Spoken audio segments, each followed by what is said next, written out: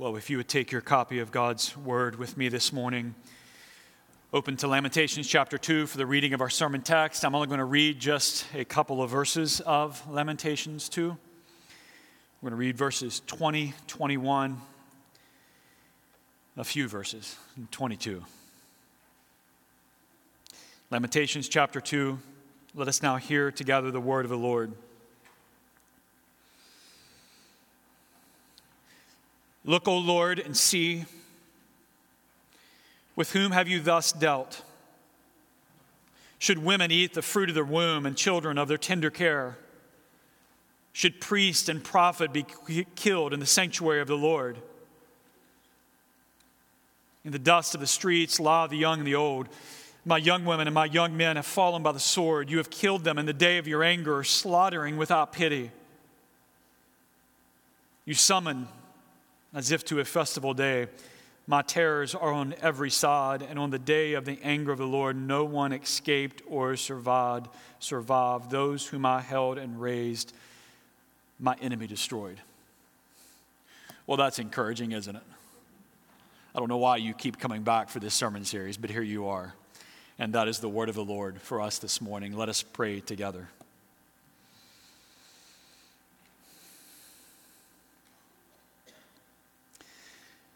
Oh, Father, this is your word. You have ordained it, inspired it, gifted it to us, the church, that we might hear it, that it might be planted in our hearts and minds, deeply in our souls by the work of your Holy Spirit. And I pray that today, oh God, as we walk into these still deeper waters of Lamentations 2, and there's going to be moments that we're going to feel overwhelmed. Lord, would you use your word this morning to build your church, to strengthen your people? May we live lives that would bring you glory, our God, as we live in the context of this fallen world. I pray for those who are unable to be with us today, those who are joining us online, that even in the midst of their homes, you would use your word to build your people, to strengthen their hearts of faith this day. Lord, you have been kind to us. Spirit of God, minister to us now. In this most holy moment, we pray that in Jesus' name. Amen.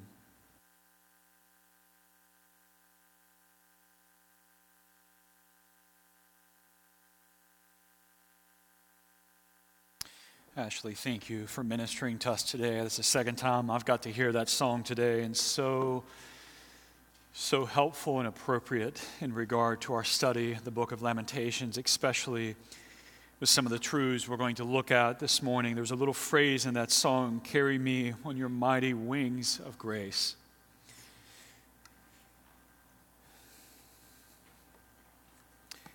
I think at the end of this sermon, that's going to be all of our prayers, I hope.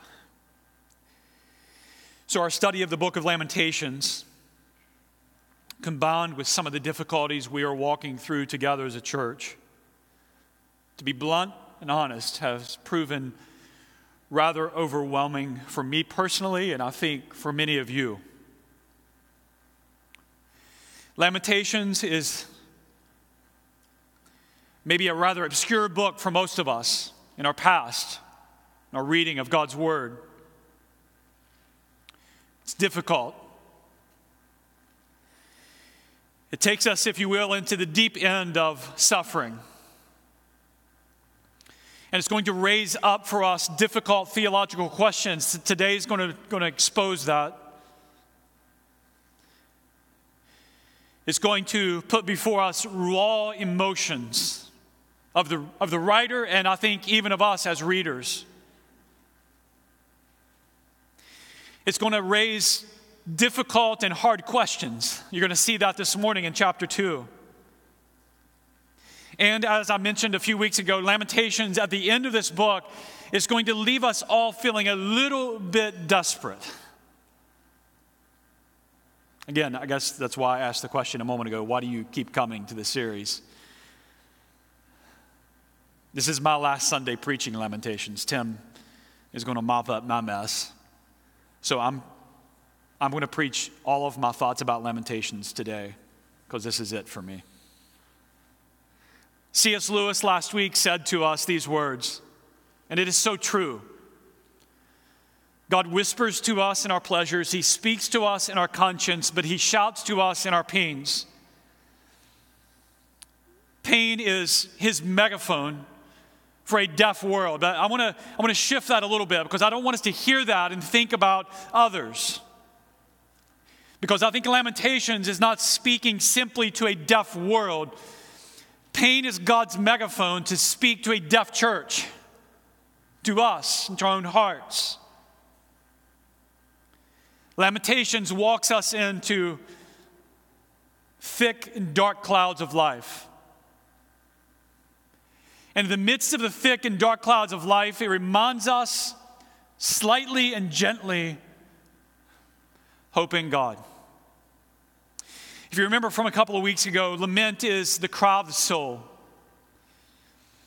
The cry of the God-centered soul who stands, if you will, on two grounds. And when those two grounds collide, what is birthed out of that collision is this cry, this lament that we raise up to God. The two grounds are these. One, the character and promises of God. We know them, we rest in them, we rejoice in them. And the other ground is our pain and our suffering. So God and his character and his promises that he's given to us in Christ. And on the other hand, the pain, the confusion, the suffering that we experience in a fallen world. When those two grounds collide, we enter into a state of confusion. And what is birthed in our hearts is a cry of desperation out to God with hard questions, but grounded in hope.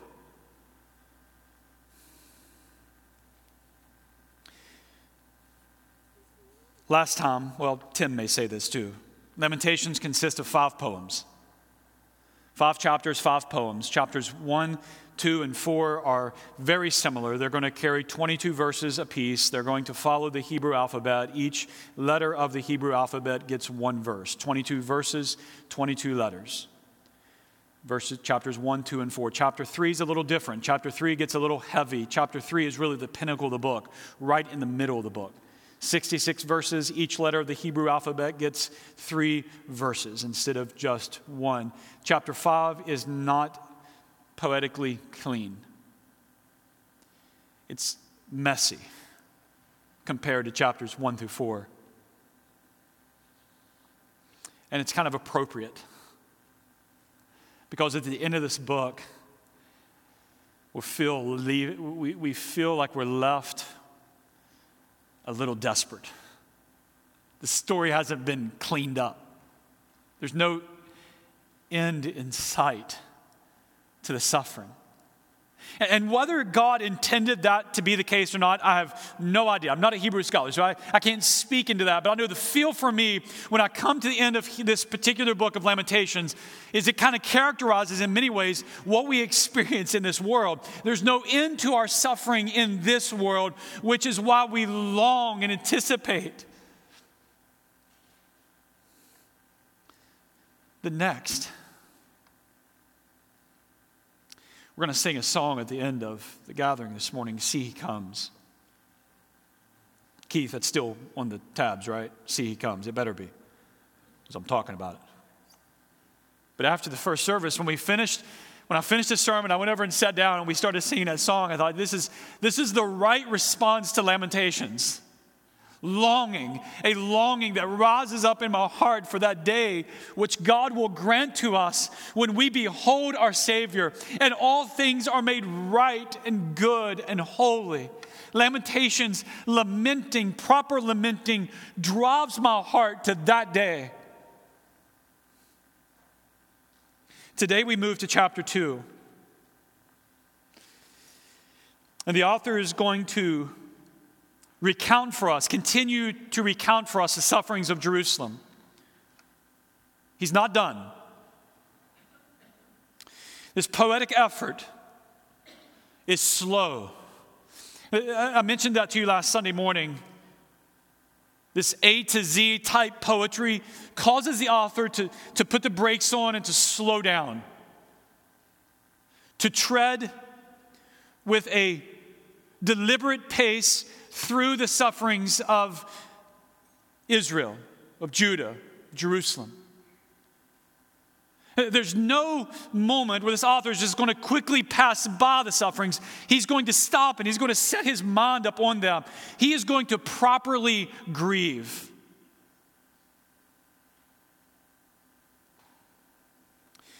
Phil Ryken writes, Jeremiah's second lament recounts many of the same calamities as the first. This is good pastoral counsel. Listen to what he says. There is something healthy about this. Healing comes through memory, not forgetfulness. And a vital part of the grieving process is honestly confronting what has been lost. The second lament, he writes, thus deals with a particular kind of sorrow. The sorrow that comes from remembering the days that are no more. If you've ever spent time with someone in their grief and in their pain, you know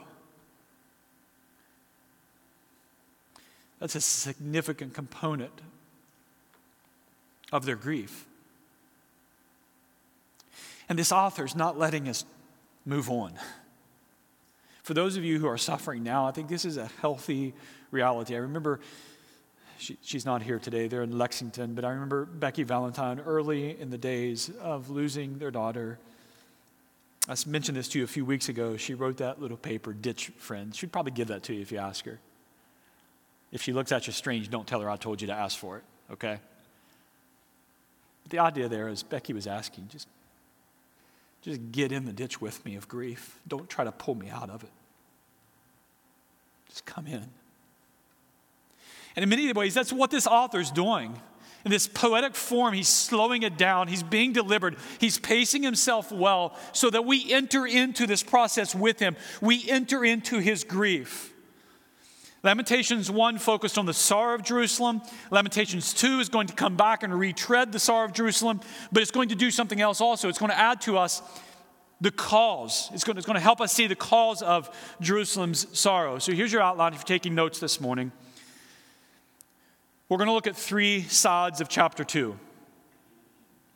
One, we're going to see the author again describe the destruction and humiliation of Jerusalem.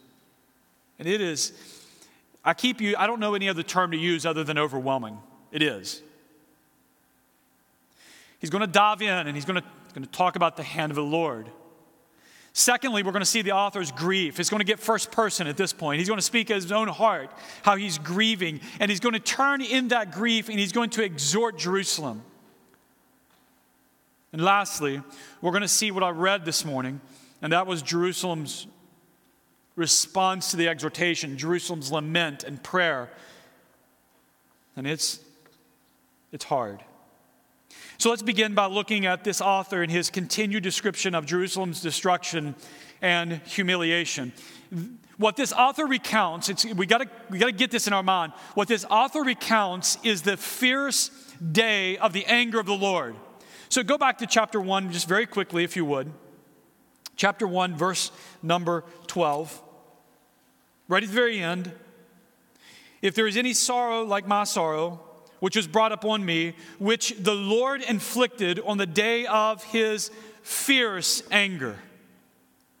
This is how Jeremiah is seeing this day. Look at chapter 2, verse number 22. We just read it a moment ago, but to come back to it. You summoned as if to a festival day my terrors on every side, and on the day of the anger of the Lord, no one escaped or survived. So when the writer of this lament, be it Jeremiah or not, as he looks up on this scene, what they have experienced, his understanding of this day is it's an expression of the judgment of the Lord. Now, before we get into Lamentations 2, on both sides of Lamentations, we find two prophets. We find Isaiah, who is looking out and seeing the coming destruction that Babylon's going to bring. And on the other side of that, we find Ezekiel. If you remember, Ezekiel was one of the young men taken into captivity, if I remember right, during the second phase of this captivity to Babylon. Listen to what these two prophets say about this day that the writer of Lamentations is speaking of. Isaiah, looking forward, behold, the day of the Lord comes, cruel, with wrath and fierce anger, to make the land a desolation and to destroy its sinners from it. Isaiah spoke about this coming day of which the Lord is going to use Babylon, this wicked nation, to enter into Jerusalem and to undo the city.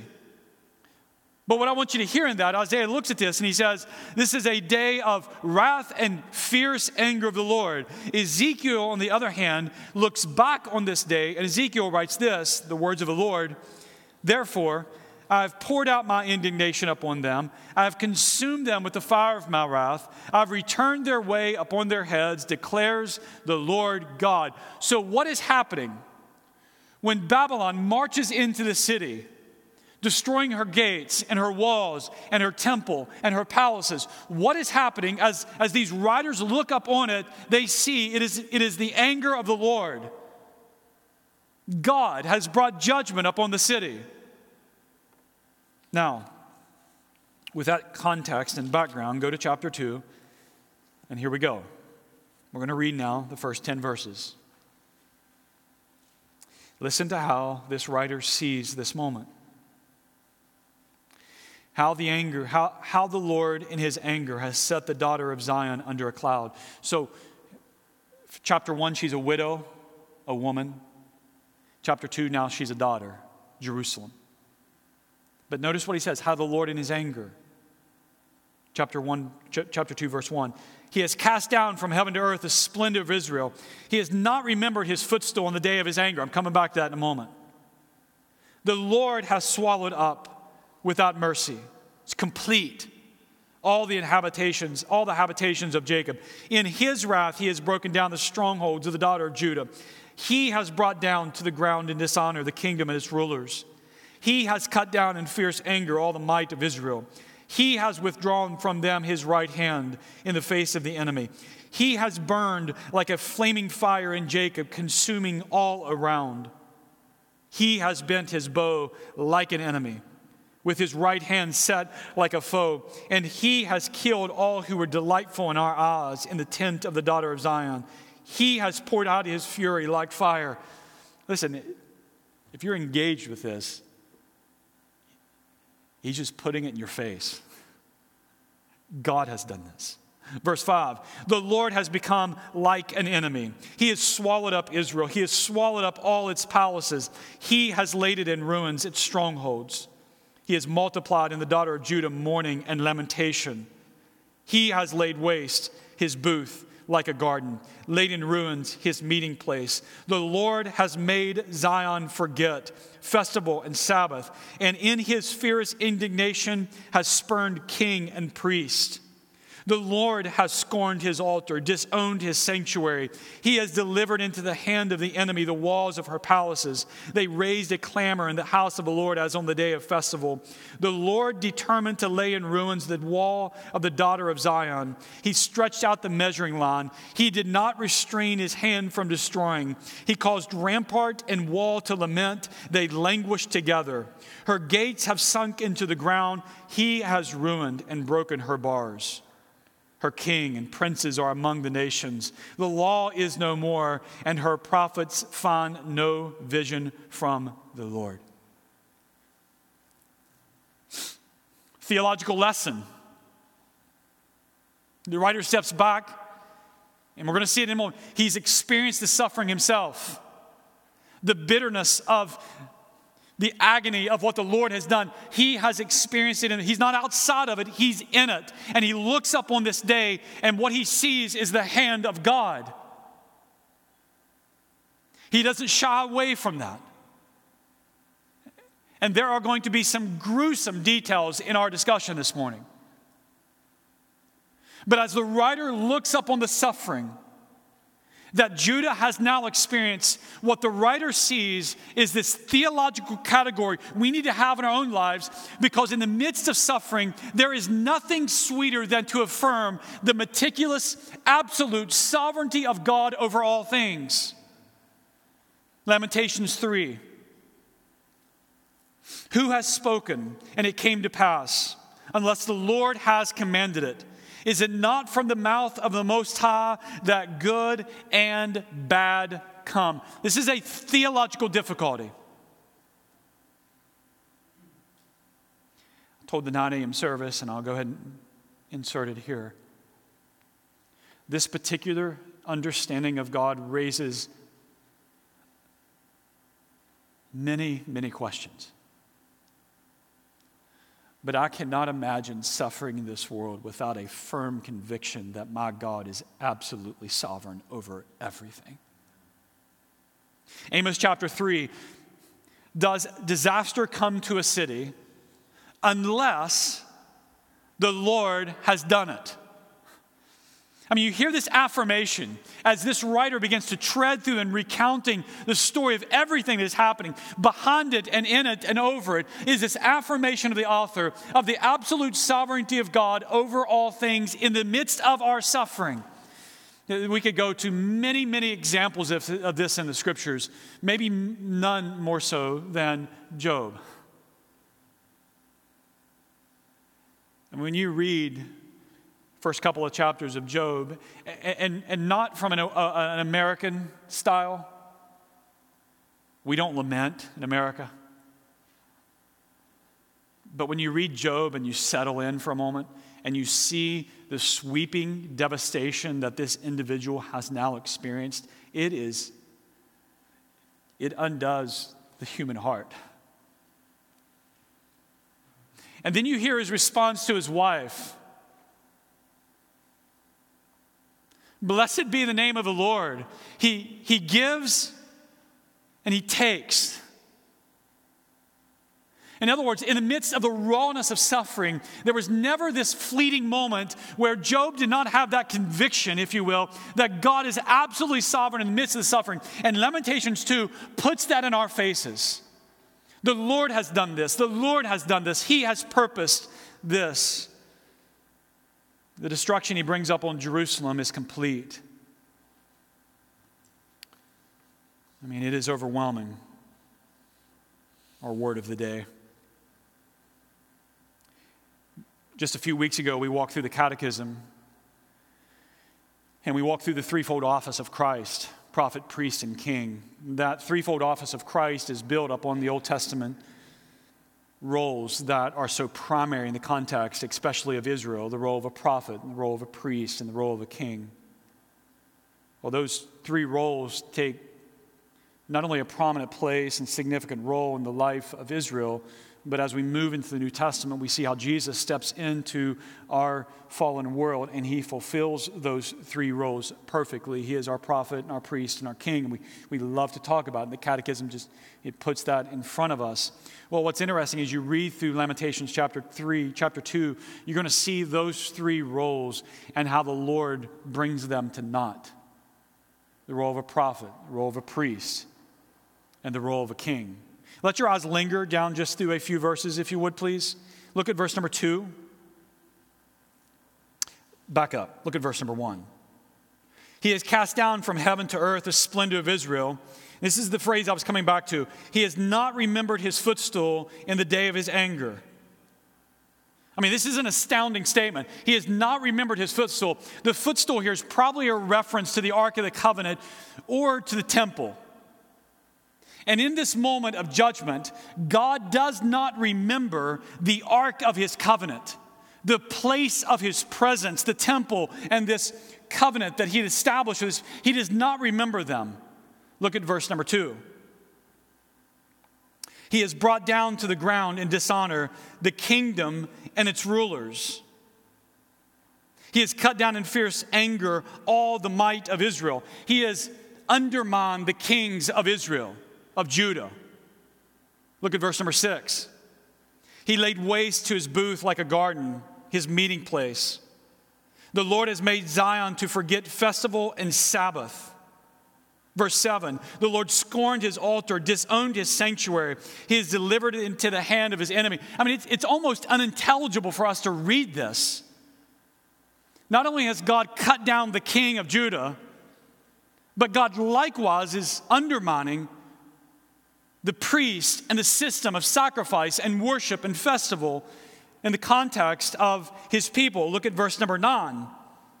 Her kings and princes are among the nations. The law is no more. Her prophets find no vision from the Lord. So the prophet and the priest and the kings now are undone under the anger and judgment of the Lord.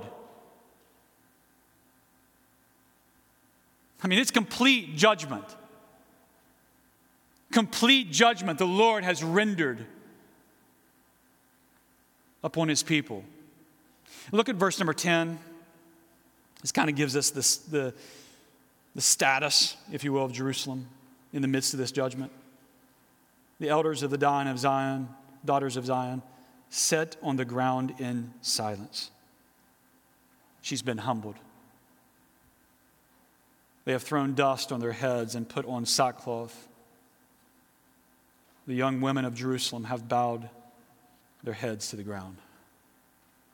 I mean, this is the result now of the work of the Lord. And he's going to summarize it here as he looks up on Jerusalem. And you can imagine the devastation this author has seen. He's been in it. He's experienced it. He looks up on Jerusalem, and there sit the elders of Jerusalem. They're on the ground. They have nothing to say before the Lord. They've thrown dust up on their heads. Sackcloth is up on them. The young women of Jerusalem, their heads are now bowed to the ground. The Lord has done this. She is humiliated. Now, to compound this even more, look at verse number 14. Verse number 15. The enemies are laughing. All who pass by along the way clap their hands at you. Here they are, in the dust, humiliated, mourning. And all the enemies, the Gentiles, the pagans, they pass by and they clap their hands at you. They hiss and wag their heads at the daughter of Jerusalem. Listen to what they say. Is this the city that was called the perfection of beauty, the joy of all the earth? All your enemies rail against you. They hiss and they gnash their teeth. They cried, we have swallowed her. Oh, this is the day we longed for, and now we have it. We see it. So not only is Jerusalem suffering and deprived and hurting and in agony and pain, but all of the enemies of Israel and Judah, they walk by, and whatever it means, they wag their heads at them. They mock them. They laugh. How bitter this must have been. How bitter this must have been for the people of God. This theological truth that rides in this text is that God is absolutely, meticulously sovereign. Notice back in verse number 16, the nations walk by and they say, we have swallowed her up. Such pride and arrogance, isn't it? And yet we know, if you scoot down now to verse number 17, it is the Lord who has done this. He has brought to pass what he purposed. He has carried out his word, that which he commanded long ago. That's kind of the theological conclusion, if you will, as this writer looks up on this scene and the devastation that is now brought up on Jerusalem. As he looks up on it, what he sees there, the purpose of the Lord stands. That's what Daniel said. The Most High rules the kingdom of men, and he gives it to whomever he wills. Some of you are walking through days of suffering. Some of you are in dark clouds. And I am not in any way giving you answers. But I do want you to see what chapter 2 affirms and what chapter 2 draws from the whole of Scripture. In your dark clouds, God is absolutely sovereign. Let's look at the prophet's grief. Look at verse 11, chapter 2. It goes first person now. He writes, "My eyes are spent with weeping. My stomach churns. My bile is poured out to the ground." This is an issue we raised very early on in this sermon series. The godly suffer with the wicked. I think we can make a right assumption that this particular prophet, whomever he may be, Jeremiah more than likely, is a faithful man.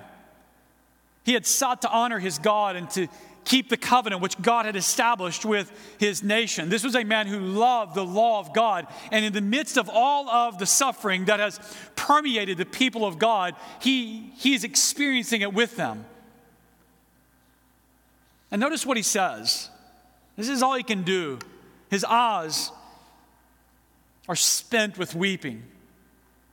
His stomach is turning within. He throws up, if you will, because he is so overwhelmed by this sense of agony and despair that the Lord has brought up on them.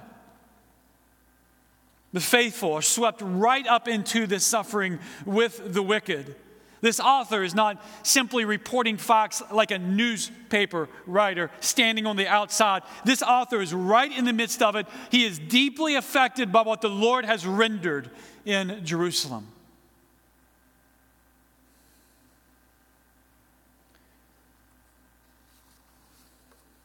You know, when you read those words, many of you know exactly how he feels. And for those of you who don't, you will soon enough. This is what true lament is. It is weeping. It is a stomach that is turned upside down. Because your eyes look out and you see immense suffering. Or maybe your eyes are just looking right around you and in your own life. But you weep not simply because it hurts. You weep in confusion because you know God and his promises. Look at the prophet's exhortation, verse 18. He writes to Jerusalem, "Their heart cried to the Lord, O wall of the daughter of Zion." Here's what he encourages them toward. "Let tears stream down like a torrent day and night. Give yourself no rest, your eyes no respite. Arise, no respite. Arise, cry out in the night.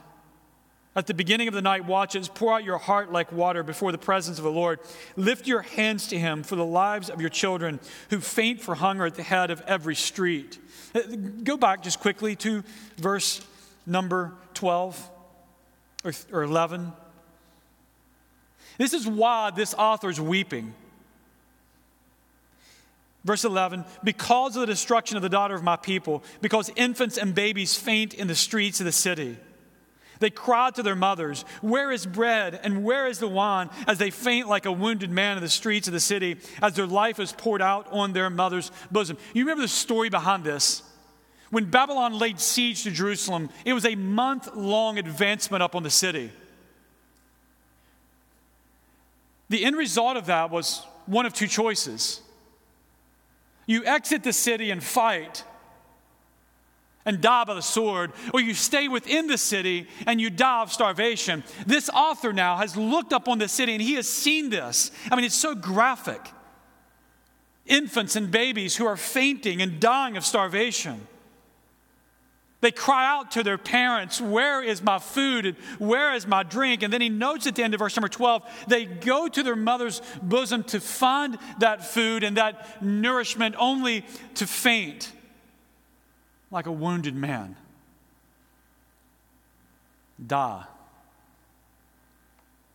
I mean, it is so graphic. That's why he says back over in verse number 18, listen, "Let your tears stream down day and night. Give yourself no rest. Arise and cry out in the night. Lift your hands up to him for the lives of your children." This author stands in suffering And this author exhorts the people of Jerusalem to cry out to God. I mean, this is his counsel. To lift up their hearts to God and to cry out to God. It goes back to the first week we talked about this. Our God he's a big God. He is able and sufficient. He's got big, mercy-filled shoulders. And this author knows that, so he tells them, he exhorts them, go to that God and cry out to that God. Look at verse number 19. Pour out your heart like water before the presence of the Lord. You see, earlier we talked about him destroying the temple. He destroyed his footstool, the Ark of the Covenant. These are the things that marked the presence of the Lord. They are now gone and destroyed. But this author reminds them God is still present. God is still present. Go to him. Cry out. Look at the city's response. Verse number 20, this is the text we read earlier. There's two aspects of the response I want you to see this morning. One are the hard questions that are asked. Verse 20, look, O Lord, and see, with whom have you thus dealt? Now here's the questions. Should women eat the fruit of their womb, the children of their tender care? Should priest and prophet be killed in the sanctuary of the Lord? I mean, they come to God and they raise up these incredibly difficult questions. Their pain that they're experiencing. Should women really eat of the fruit of their womb? You remember what chapter 4 speaks of. When these children die in the city, the end result of this was cannibalism. I mean, it's almost unfathomable to us. But this was the desperation that they were experiencing in the city of Jerusalem. And so the cry of Jerusalem, the cry of the inhabitants rises up to God, and it is this: should women eat the fruit of their womb, the children of their tender care?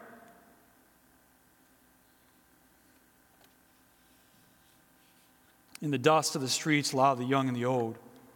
My young women and my old young men have fallen by the sword. You have killed them in the day of your anger, slaughtering without pity. You have summoned as if to a festival day my terrors on every side. On the day of the anger of the Lord, no one escaped or survived. Those whom I held and raised, my enemy destroyed. It's kind of what lament is. Lament asks God hard questions. It's funny, I've been pastoring for almost 21 years. And I've never felt the freedom until this preaching series to ask God hard questions. I've been in several prayer meetings lately as our members cry out to the Lord. And I've heard some of you, and I've heard my own voice ask God hard questions like, why? How? For what purpose? But this is what lament is. It is this raw emotion that rises up in our heart, and we ask God questions that only He is able to respond to and answer. Second aspect of this response is just implicitly to see not only the recognition in chapter 2 of God's sovereignty, but also the recognition of His goodness. This first line of verse number 20, look, O Lord, and see. I mean, this is the proper response in the midst of this kind of suffering. It's a call of the sufferer to God. Pay attention. Don't neglect us. Turn to us. Or the ultimate prayer of the Old Testament, make your face to shine upon us, O God. It is the desperate cry of those who are suffering and in agony in this world.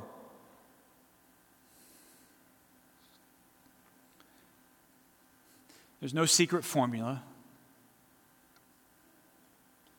There's no step-by-step process.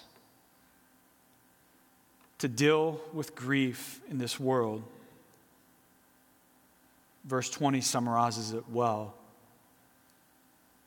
Look, O Lord. It is simply a cry of trust and dependency upon God. One of the roles that Lamentations should play in our lives is to call us in the midst of our confusion, in the midst of all the chaos and pain and hurt that we experience in this world. One of the roles that Lamentations should play in our lives is to call us to our God. Just to call us, just to push us and to pull us to God. Because we know God, even though we experience what we experience in this world. We know God is sovereign, yes, but we know God is right and wise. We know God is true and just. We know He's kind and gracious. We know God is loving and merciful. We know God is a Father who disciplines those whom He loves. We know those truths. Lamentations is calling us to affirm those and to believe those about our God. Even in the midst of confusion and pain that we are all experiencing. I want to conclude with this. There's two groups of people in this room or watching us online this morning. There are those of you who are not suffering. Providentially, the sun is shining upon your lives. And you are not walking through difficulties. Well, what I hope Lamentations does for those of you in that category is it sobers us. I want Lamentations to have that ministry of grace in our lives to help us understand and to look and to behold those around us who are truly suffering. We live in a country and in a church, the American church, where it is so easy to us to become desensitized to suffering. It's easy for us to get swept up into all the bitter arguing of a political season or of whatever issues that we're arguing over today and to miss those who are truly and genuinely suffering. I hope Lamentations calls us to this kind of lifestyle where we look up on this world and we see those who are suffering and we don't want to pull them out of their grief, but we want to step into their grief with them, to love them and to weep with those who are weeping. I preached a sermon here a couple of weeks ago on a Sunday night out of the Beatitudes. Blessed are those who mourn. Blessed are those who mourn. Those who look up on the world and take note of the chaos that sin has wreaked upon us, in ourselves, upon our church, and upon our world. And our response to that is we enter into mourning and we weep. Listen, it is so easy in the world of social media and cable news to get so distracted and angry about everything. I hope what Lamentations does in this season is to pull us away from that and to see the suffering. And as a church, be willing to step into that suffering and to weep with those who weep. So for those of you in that category, this is my last sermon on Lamentations. Tim's got the rest of them. Okay, so I'm getting it all out right now. And those of you in that category, what I hope Lamentations does for us is it strengthens us and equips us to be that kind of people, to look for those who are suffering, to look for those who are weeping, and to enter into their lives with them. And we have that here at Randolph Street. We are walking through unusual days. The other group of people that are here online joining us this morning are those who are suffering. Those who are in the midst of thick and dark clouds. I hope Lamentations, though as hard as it is, and next week we get just a moment in Lamentations where we get to pull the shades back. And we're going to see the sun shining, okay? We're going to see it next week. But for those of you who are in the midst of suffering right now, what I hope Lamentations does for you is just to call you back to your God. Gently, patiently, kindly. Call you back to remember that your only hope and your only comfort is your God. And that, my brothers and sisters, is enough. That's enough. If you're one of those sufferers, I think of what Keith in his response to the confession this morning, our confessional statement. If you're one of those sufferings this morning, if you're one of those in that category, you want to know how much the Father loves you, look at the cross. If you got pain in your soul right now, I'm not here to give you any answers that will solve your problems. Oh, but I am here this morning to call you to the one who can give you eternal comfort and joy. You want to know how much he loves you, this Father? Look at his Son. Look at the cross. This God loves you. This God loves you this morning. Oh, I hope Lamentations, as we move toward the end of it, I hope Lamentations is a balm to your weary soul this day. Hope in God. Only he can grant you the comfort you need. Let us pray together.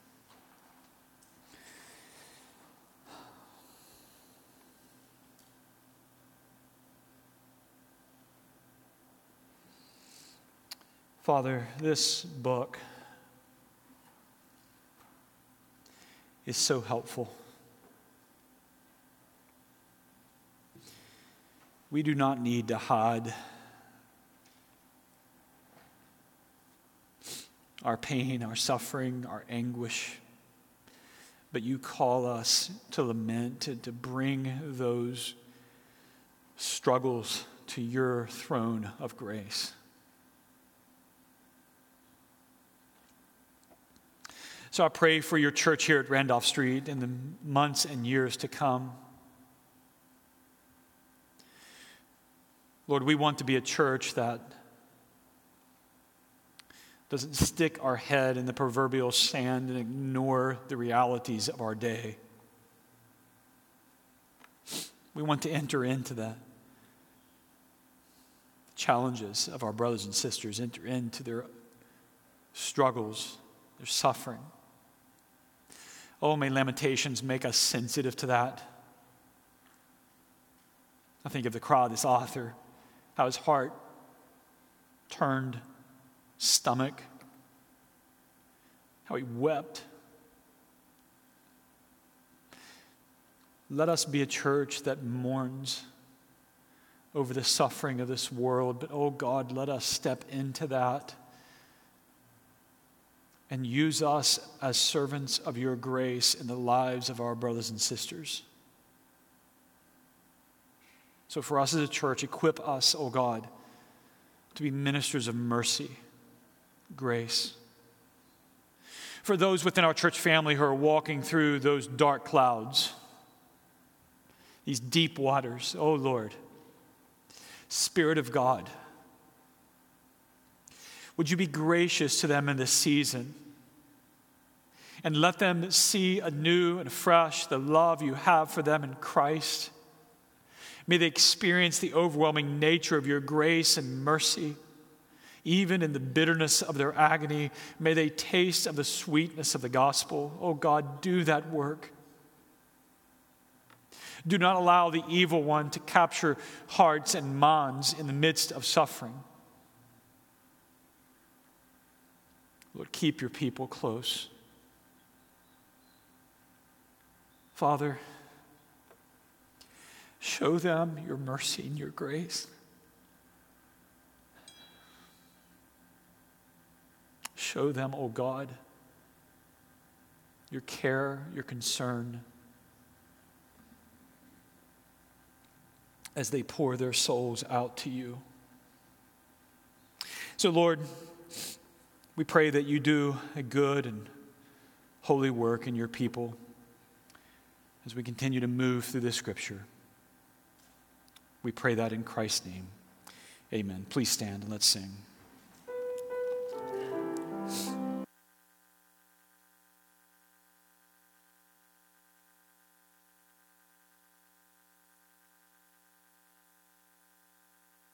Thank you, Keith, for leading us today. If you are walking through just a difficult season and you would like someone to pray with you, we will have folks present up front after our gathering. If I could ever encourage you as a church to engage in prayer for your church family, now is that season. Let us ask God to be gracious and merciful. Let us pray for one another. Let us be ministers of mercy and grace to those who are walking through deep waters. And for those of you who are in those waters, oh, may God grant comfort to your souls this day. 2 Thessalonians chapter 2, our final hearing of the Word of God this morning. Now may our Lord Jesus Christ himself and God our Father, who loved us and gave us eternal comfort and good hope through grace, comfort your hearts and establish them in every good work and word. And the people of God reply, Amen.